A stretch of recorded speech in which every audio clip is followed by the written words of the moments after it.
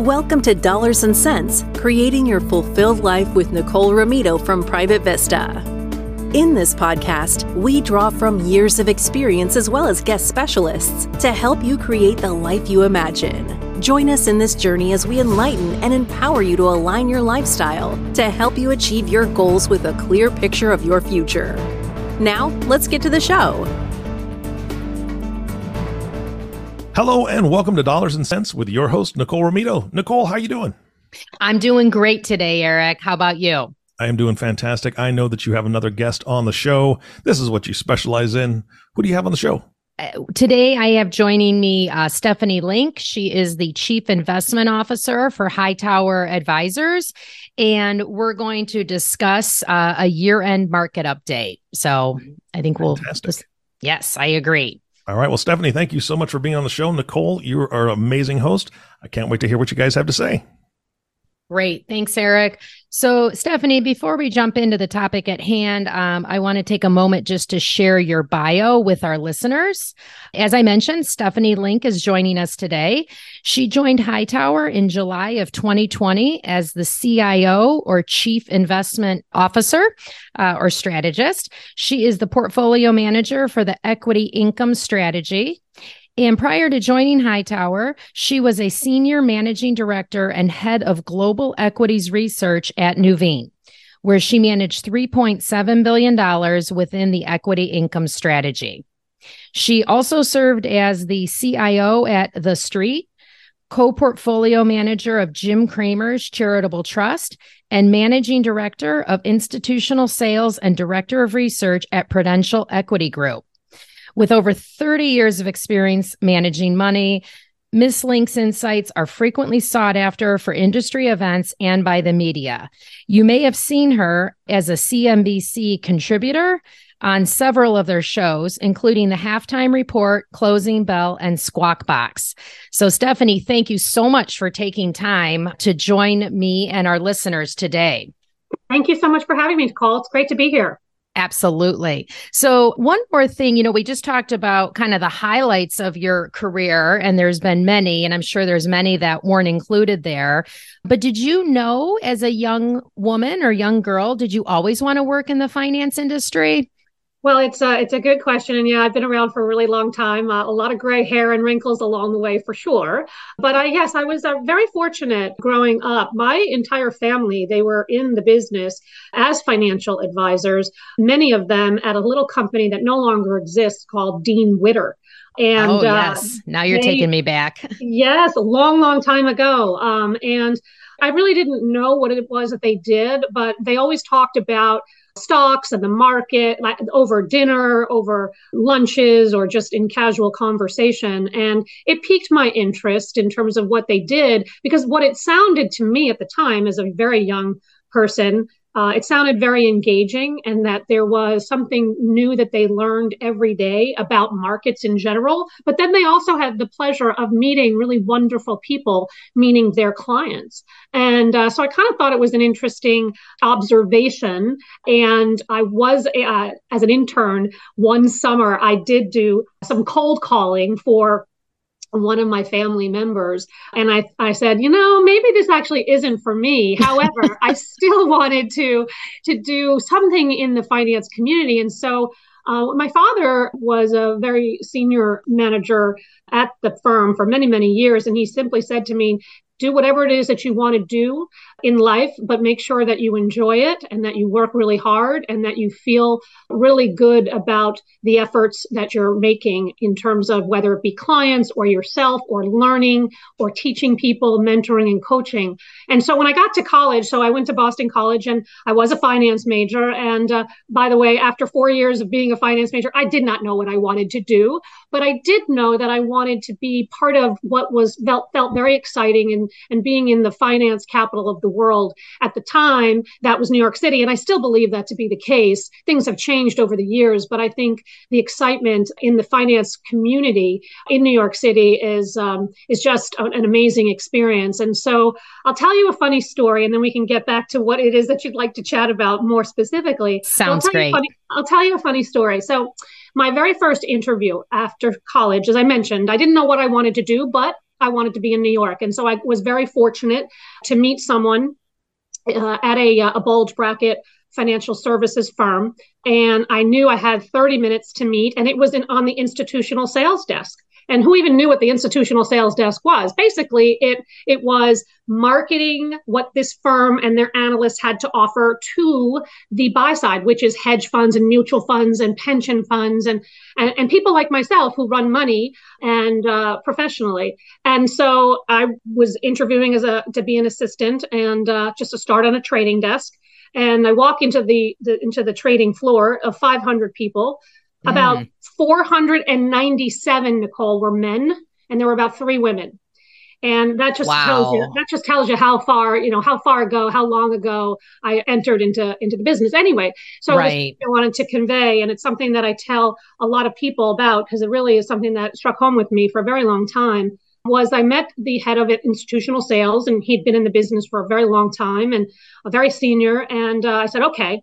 So I walk into his office. I knew I only had 30 minutes, so I did all my homework. I knew I had some stock picks. I had some market thoughts. I had all of my homework done. Love it. And he said, well, Stephanie, what is it that you like to do for fun? And I said, oh, no. I'm like, really? For fun? You're asking me this as my first question in the interview. And Did you say research stocks? I should have. But so I decided to be honest, to be completely blunt. Okay. But I said, well, I like to run. And he said, he's like, well, that's interesting. And then he goes on and he asks me, well, where do you run? And do you run outside? And what time of the day do you run? And oh, by the way, what sneakers do you wear? And do you run with people? And he gets on and on and on for about 20 minutes into this 30-minute interview that I had. Right. And I said, oh, this is not going well. Nicole, I thought, oh, I'm never getting this job. Are you kidding me? We're talking about running. Well, he's like, are you asking me to run out of your office, sir? Right. Right. So after 20 minutes, I come to find out that he too is a runner. And in fact, he lived about an hour and a half away from New York City. And he used to get up at 3:30 in the morning every day. Wow. And he would run outside in the rain, in the snow, in the cold, in the heat, before he would get ready for work and go to work. And I thought, wow, that's sort of interesting. But there are 2 things that I learned. Number one, that I was definitely not as ambitious on running as he was at the time, because I would be running at any time of the day or whenever it fit in my schedule. But 2, he was asking me about, in questions that weren't obvious, he was asking about what were my goals and why was I motivated and what did it take to really overcome some of the days, the really tough days that you don't want to run. What does it take to start to run and to continue on a regular basis? And why did I think being fit was important and all that kind of thing? And so he was asking me questions that I answered very honestly, and he learned more about me, I think, in those 30 minutes than I would have imagined. Anyway, long story short, I wound up getting the job. I was going to say, did you get the job? Okay. Exciting, but I'll never forget that story. And, oh, by the way, I now run, not at 3:30. I used to run at 3:30 in the morning. Oof. But now I still get up every day at about 4:30, and I start my day with a run. And it's really a wonderful feeling. And I think about him very often. Yeah. So it's these little life lessons that I think are sort of fun. I agree. And I couldn't agree more. I mean, I'm on the direct facing client side. So talking to the end clients who were your client, but then we're used talking with the end client. And I often find, people, they want to talk about their portfolio or things like that. But what we spend the bulk of our time, especially when we're meeting with newer clients or getting interviewed to see if we're going to be hired, is, what does money mean to you? How did you get here? What are you trying to accomplish with it? And so it's so much more than just, how much in large cap value or small cap international and things like that. But how do you really put together the puzzle so it's supporting what you're trying to do for yourself and your loved ones? Well, it's about getting to know your client, but also having them become friends and having them build you're building trust with them and they're building trust with you. And so it's very, very important. In fact, when I was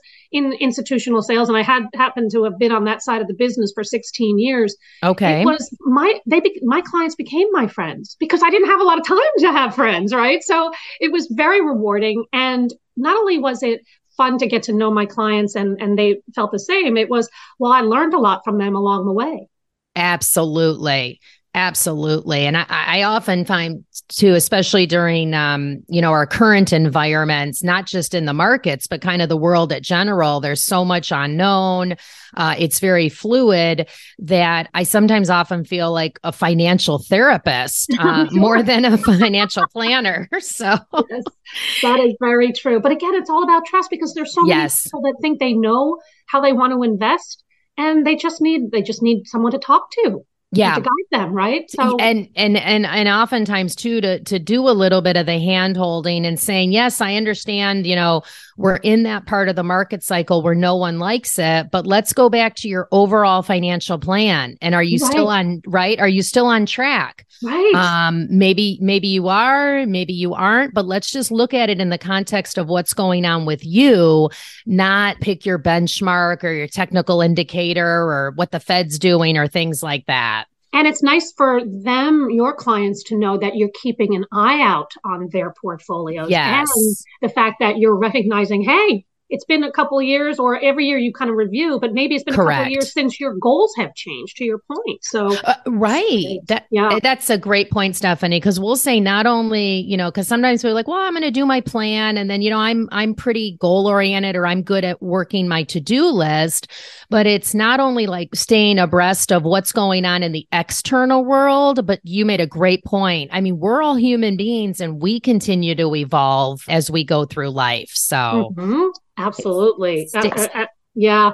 And it's kind of nice. Like, for a long, long time, I tried, I would work very hard, but there's nothing that is better than having the experience and the perspective. And so now you and I both we've been in the business for such a long time that we do have that. It takes a while to learn that too, right? And you make mistakes every once in a while, but you learn. Yeah, we're all human. Yeah, absolutely. Agreed. And I think, though, I love that we're highlighting the human side of it, because what each of us does, it comes with a big responsibility. I mean, people are trusting us to help advise them on how to invest their funds that they've worked hard for. I know I'm helping answer the question of, when can I stop working? Is it okay to help the kids out? Or I want to make a big donation to a charity I support. So it's a big responsibility, but it really does come back to, having a strategy that you can stick with both during the good times and the bad times.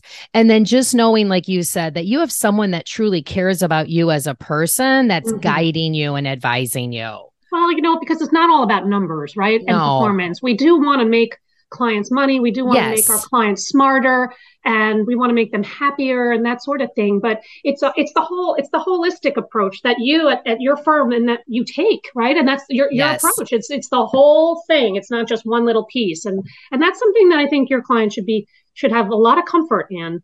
As well as the trust, for sure. I agree. And that's small aside that's why we named our firm Private Vista, is because it's, what's your whole private vista that you're trying to achieve given the wealth that you have. I love that. That's fabulous. I did not know that. That's terrific. Excellent. Thank you. Terrific. Yeah.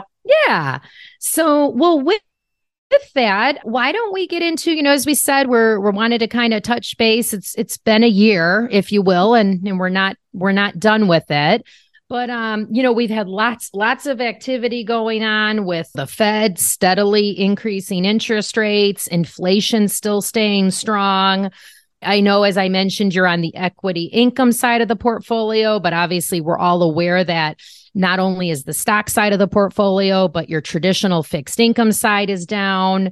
We have stuff with supply chain, war in Ukraine. I mean, pick your part of the world, right? There's a lot going on. What would you like to touch on first? Do you want to start with maybe the Fed and what we've seen them do, and any thoughts or how you're thinking about that? Yeah, absolutely. And, because the Fed is obviously at the crux of this whole thing. But to your point, you mentioned a whole bunch of things and probably missed a few. This is, it's interesting because it's been a year of unknowns is what I would say, right? And it certainly surrounds the Fed, but it surrounds the economy slowing, the global economy slowing, the war, what's happening with inflation, and just the unknowns of, okay, the Fed is in fact raising rates for the first time in a very long time, and the speed at which has been something we have not seen in a very long time. In fact, Nicole, there are some people, I will tell you,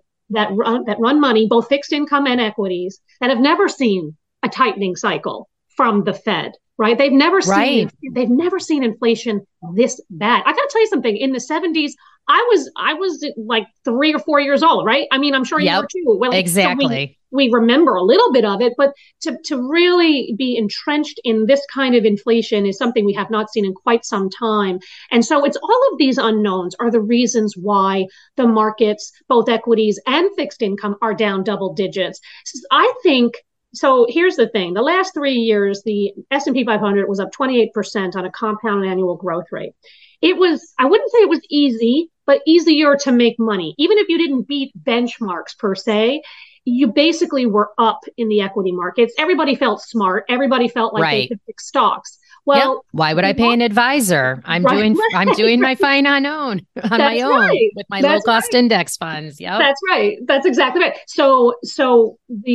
But the reality is the long-term average in the S&P 500 is about 7 to 8% per year. So that is not a bad number by any stretch, but 28% is not normal. And I think people thought that was normal. And the reason why we were up so much is because you had not only the Federal Reserve being very, very lax and loose and accommodative in monetary policy, meaning rates, as well as balance sheet and that sort of thing, but you also had a lot of fiscal policies that were put in place that we have. If you combine the two, monetary and fiscal policies, it was at one point 60% of US GDP. 60%. Wow. Now you go back to the last financial crisis, it was, if you added fiscal and monetary policy, it was 5%. That was the crisis, the great financial crisis. This was different. We had to shut the economy down, and it was a crisis for sure, but it was a different kind of crisis. And so I give an A+ to the government and to Fed when they had to really be accommodative. The problem is the Fed overstayed their welcome, if you will. Sure. They should have seen that inflation, a lot of it anyway, is not transitory. It's a lot more sticky, and they should have been acting a year ago at this time. So anyway, fast forward. So here we are. Okay. A lot of unknowns, as you said. Markets are down. I often say I think people expect to have good years and bad years in the equity markets, but they sure don't expect to be down double digits in fixed income. So I think people are afraid and they don't know what to do. And here's what I would say, Nicole. And as you know, I'm a CNBC contributor, as you mentioned. Yes. Turn off the TV. Turn it off. Everybody turn the TV off, and everyone just go to Nicole and her team and talk to them about the long-term plans, which I'm sure you are doing. But absolutely. But the TV, while I love being on shows, they love to be negative. Right. Negativity sells. So there are unknowns. We will get through this. The only issue at hand at this point in time is we hope that the Fed can engineer a soft landing. The problem is they're raising rates so fast, it takes about 9 months for higher rates and lower rates to get into the economy. So we're talking about 2023 as seeing a slower growth environment. That being said, Stephanie, I want to interrupt. What are your thoughts? And I know you don't have the magic 8 ball, but what are your thoughts on the likelihood of the Fed being able to engineer the soft landing? So it's a great question. If you go back to 1930, whenever they were raising rates, they only engineered a soft landing 10% of the time. So they have a very bad track record. That being said, though, if even if we had a recession, even if it's a mild recession, okay, so that's a couple of quarters of negative growth. We'll slow down, and then the slowdown will help the inflation picture. The Fed will stop tightening. In fact, maybe they start easing. And so the problem is we're not going to know until sometime in the beginning, the mid part of 2023, because we're not going to know the impacts of all of these higher interest rates on the economy. I'll just tell you now, I think it's either, it's a slow growth 2023. It's going to be much slower than 2022, or it is a recession, but I'm not afraid of it, especially given that the market is a discounting mechanism and we're down 20% already, and many stocks are down even more. And again, we both mentioned the fixed income market down double digits. We're discounting a lot of bad news, and so I don't think we should be afraid of a recession. I think I think we will. The Fed is not trying to engineer a recession; they're trying to get inflation down. The one very big bright spot is the job market. It's still very strong. Job openings. We have more job openings that are available in the country than unemployed people. That's a big statement, right? So if you want a job, I thought I saw a stat that for every, I always do this backwards. For every job opening, there's two unemployed people. Yes. 2 to 3. Yes. 2 to 3. Okay. And so that just speaks to, if you want a job, you can get a job. And by the way, you can get a higher paying job. You can get a good job, right? Yes. And benefits, right. And wages are going higher. Wages are up about 5.5%. So you can get a job if you want one. You can get paid more if you want one. The problem is inflation is certainly eating into your income, and I get that for sure. But I do think that the job market is so critical. Watch that. If I could tell anyone anything to look at, watch the job market, because if the job market decides all of a sudden to roll over, well, then that's going to add more negative momentum to the economy. If the job market can hang in there, I think there's a shot we can have a soft landing, or we could just skirt by with a very mild recession. As Barry Dillard, who is the chairman of IAC, he said it this morning on TV, and I thought it was interesting. We had 3 years of excess liquidity across the board, as I mentioned, fiscal and monetary. Yeah. And now it's time we have to pay the bill. Yep. Right. And so that's okay. We have to pay the bill. There is no free lunch. That's right. Exactly right. So not to be afraid of it, but just to kind of hunker down, have a long-term game plan. And I'm sure that is exactly what you're telling your clients. Hey, pardon the interruption. I know you are listening to Dollars and Cents, Creating Your Fulfilled Life with Nicole Romito, and we're happy you're here. If you have any questions, please head over to myprivatevista.com or the show notes to find out how to reach us. We'd love to hear from you. Yeah, I agree. I mean, we pull the stats and we'll put together some visual pieces, or, from different, your team and other teams as well. And it's really educating on the clients on, this is normal. Down markets, recession, they're all part of your, typical cycle.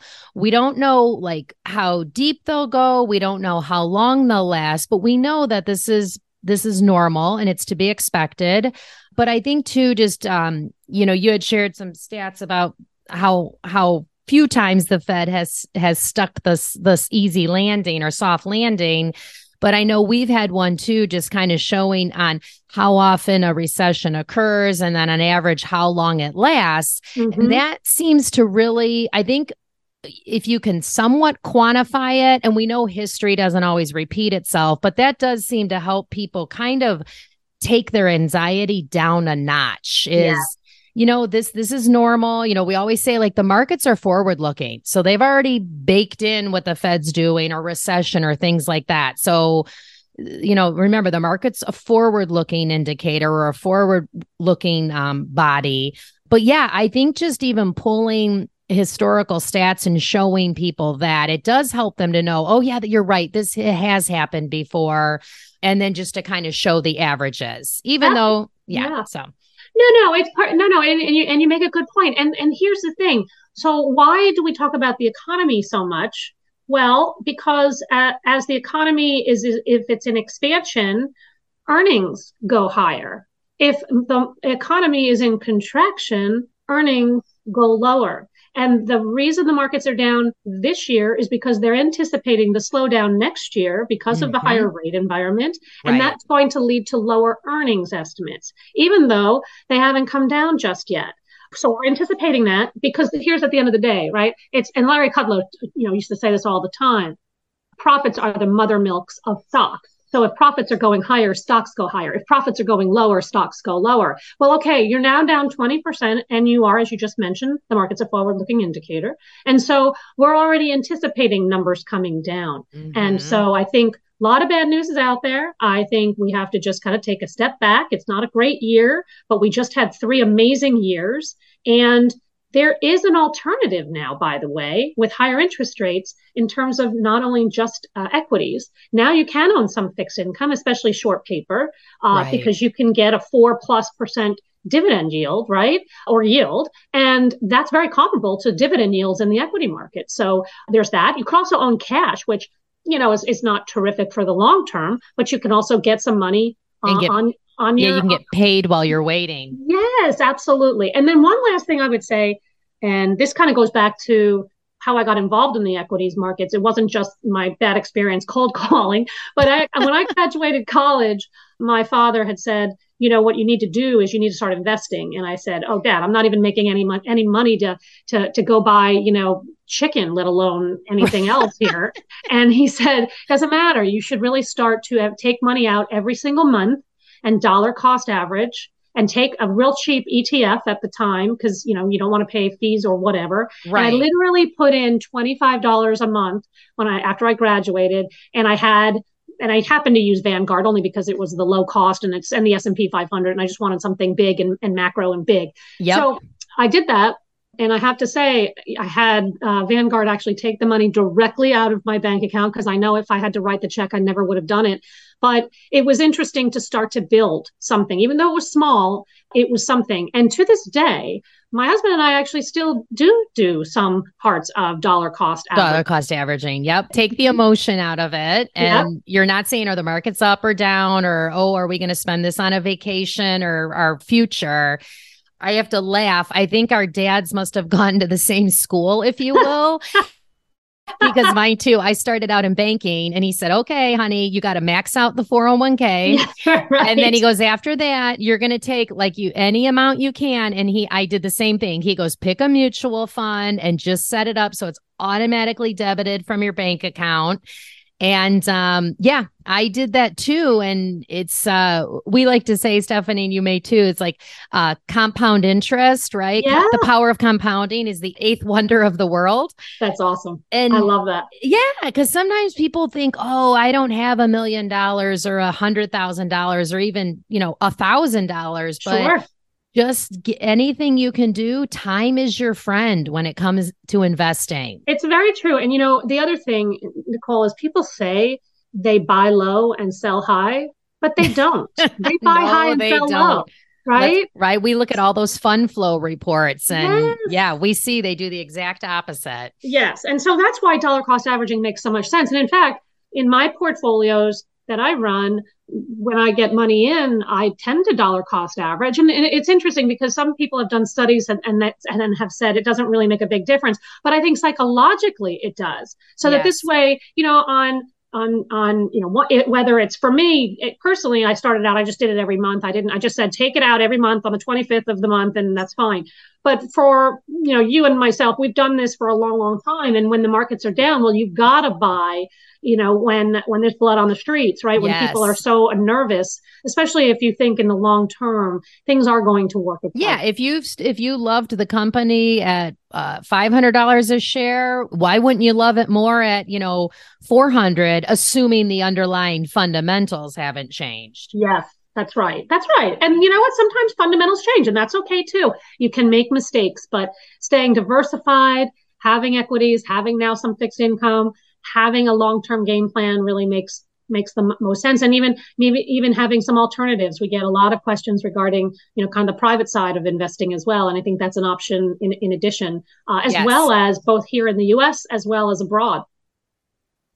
Yeah, absolutely. We still are firm believers in asset allocation and diversification, but from when I started out, which I can't believe is 30 years ago. I don't know. I started when I was 2, as I'm sure you did too, right? With your little cold call phone system.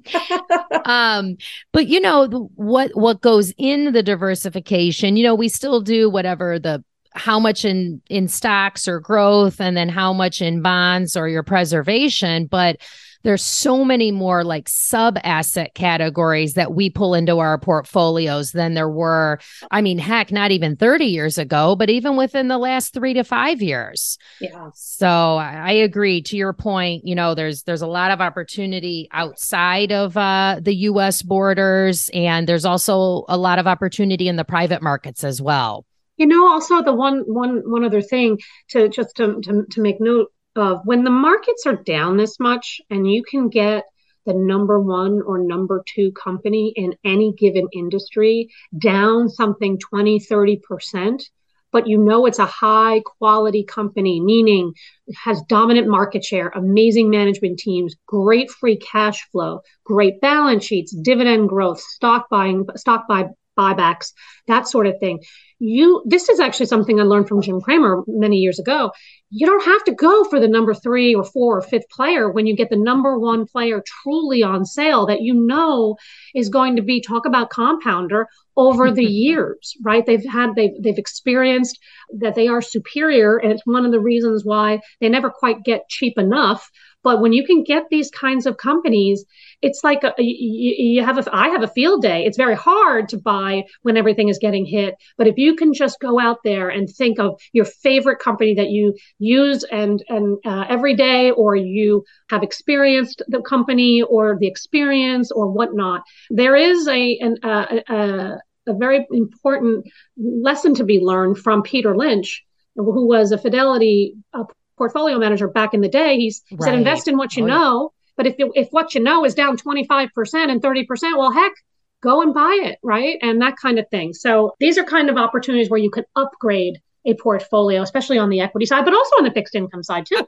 Yes, absolutely. I mean, we joke with my colleagues and stuff. It's like investments are the only thing that people do not like to buy on sale. I'm sure you've heard that before. We didn't claim to write it or anything, but It's so true, right? Yes, 100% true. And again, over the long term, if you can get 7% each year on an average basis, that's a pretty good return over the long term. Absolutely. Because we do know, while we are at high rates of inflation currently, that too is going to come down. We don't know when, but we know it will, because that's going to cycle through and revert back to the mean. And so exactly, if you can get a 7% return, inflation goes back to maybe 2.5%, 3%, you're at a 4% real rate of return. And that's going to position and protect your purchasing power over the long term. Absolutely. These are challenging times. It's not, no doubt.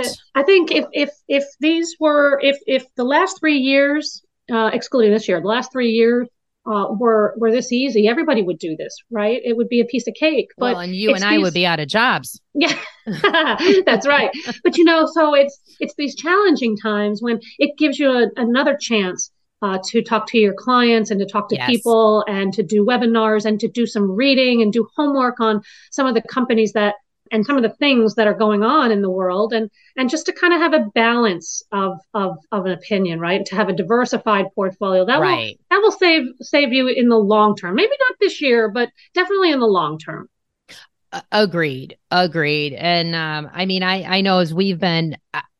Like when friends or clients will be like, "Oh, how are you doing? You must be miserable. Work must be crazy." And I say, "Well, we're busy, but for our long-term, I mean, I have clients I've worked with for 20 plus years. So this isn't our first downturn." So, right. And they might call and say, "Hey, Nicole, we think we know what you're going to say, but we needed to hear it again." So I'll be like, what do you think I'm going to say?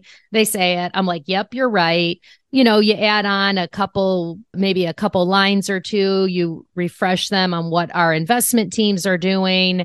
And, I said, this is your long-term money. We've got you set up. So fortunately, we don't need to be dipping into the portfolio while it's down. So, but you're right. I mean, people they want to know you're thinking about doing stuff, or if you're not doing stuff, you have a reason.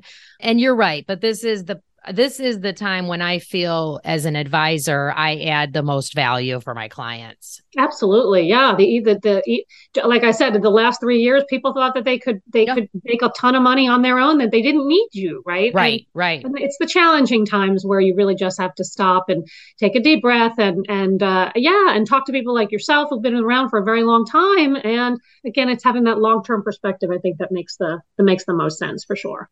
Yeah, I do find it interesting that it is during the downtimes. And I mean, even though we're fully diversified, our portfolios are down, but that's when clients are like, oh, I guess diversification still works, because like you said, outside of this year, the last 3 years, people are like, why would I diversify? I'm trailing the S&P or the Dow, or pick your index, or, if you were anywhere outside of the big, 5 to 10 tech companies, you still made money, but certainly nowhere near to that degree. So, no, right. No, absolutely. This is not an easy game. It's not even a game, but it's not an easy one. And it's not an easy endeavor. And you just have to, you just have to have the confidence that you're surrounding yourself with good people, smart people who have your best interests at heart, and who can help navigate for you and to hold your hand. Everybody's allowed to have their hands held, right? We're you know what? It doesn't matter how smart, how successful, how strong you are. We're all human beings with emotions. That's very true. That's a very good point. That's a very good point. So, well,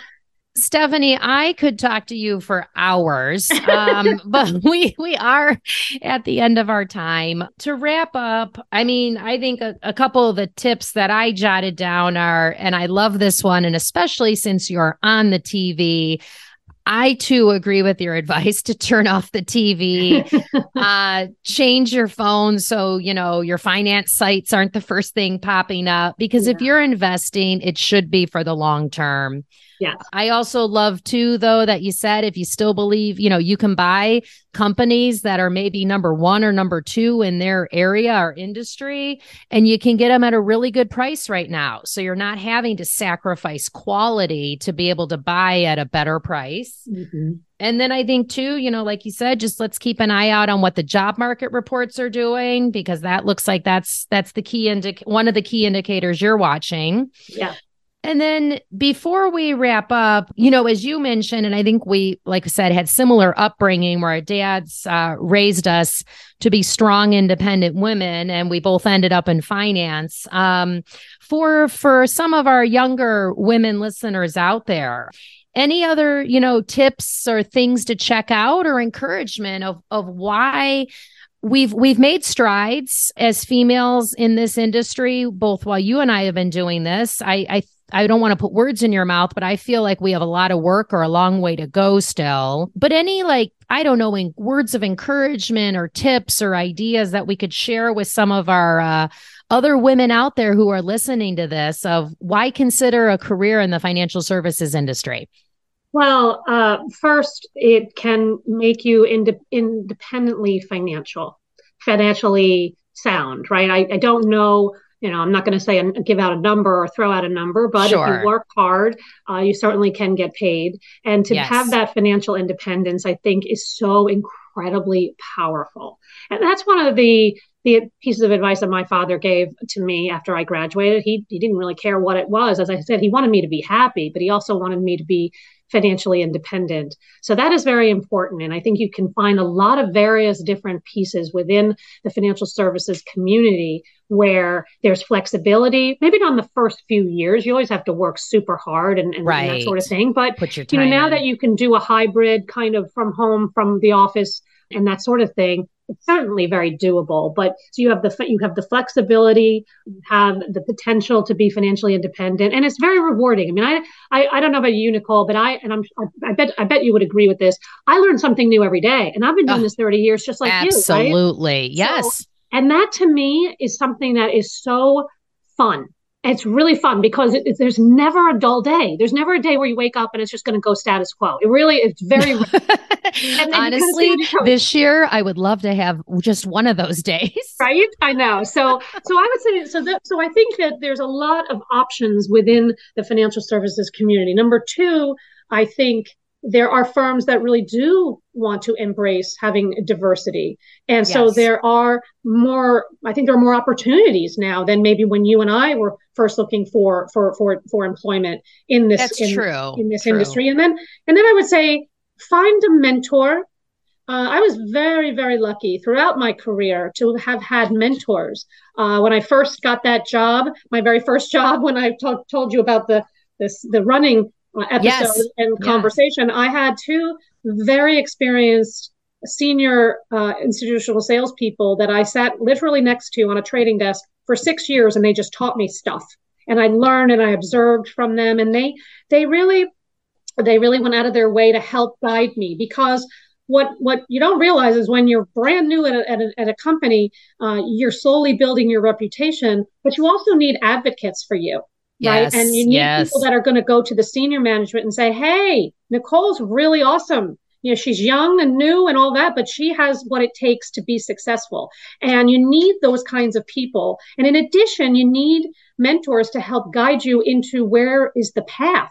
Because I don't know about you, but I never would have thought I would be here 30 years ago. But it was such an interesting dynamic to have not just those two as my mentors, but then when I left and went to another firm, I had another mentor. And then when I went to work with Jim, he became a mentor. And so I've been very, very fortunate. And I just say, seek out people, be proactive, and try to find people that can help you. And it can be men, it could be women, it could be anything. It could be someone who's a lot older, someone who's even maybe younger. You have a lot of people that you can at your disposal that you can choose to build around your nest.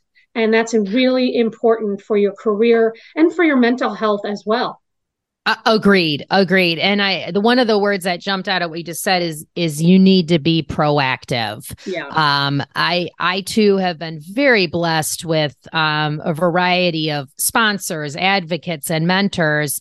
And I agree, it does not always need to be the same gender as you, or same age. And sometimes it's better if they're not, because then you can learn from them, right? I know from our younger team members, I'm learning stuff from them all the time. So yes, I agree. You need to be proactive about it, put yourself out there, and don't be afraid to ask. More often than not, people are willing to share their time and experience to help you out. Absolutely. And it's very rewarding to find mentors, friends, coaches, people that can help guide. It's very satisfying. It's very comforting that you could go to someone when things are not so great or when things are so great. Right. Exactly. So this is, that's the number one I tell everyone when I meet them. Not only do that, I ask them in interviews, not only now do I start asking them, what do they like to do? Like I was asked many exactly. ago. I also very much like to tell them that mentorship is a very important piece to the success component. Absolutely. Well, thank you so much for sharing those insights as well, which I think are equally, if not more, well, I'll say equally as valuable as your insights that you've shared with us about the markets and the world at large. Before we go ahead and wrap up, there's a question, Stephanie, that I ask all my guests. Where would you most like to live and why? And you could just assume like no constraints whatsoever. And there is no wrong answer.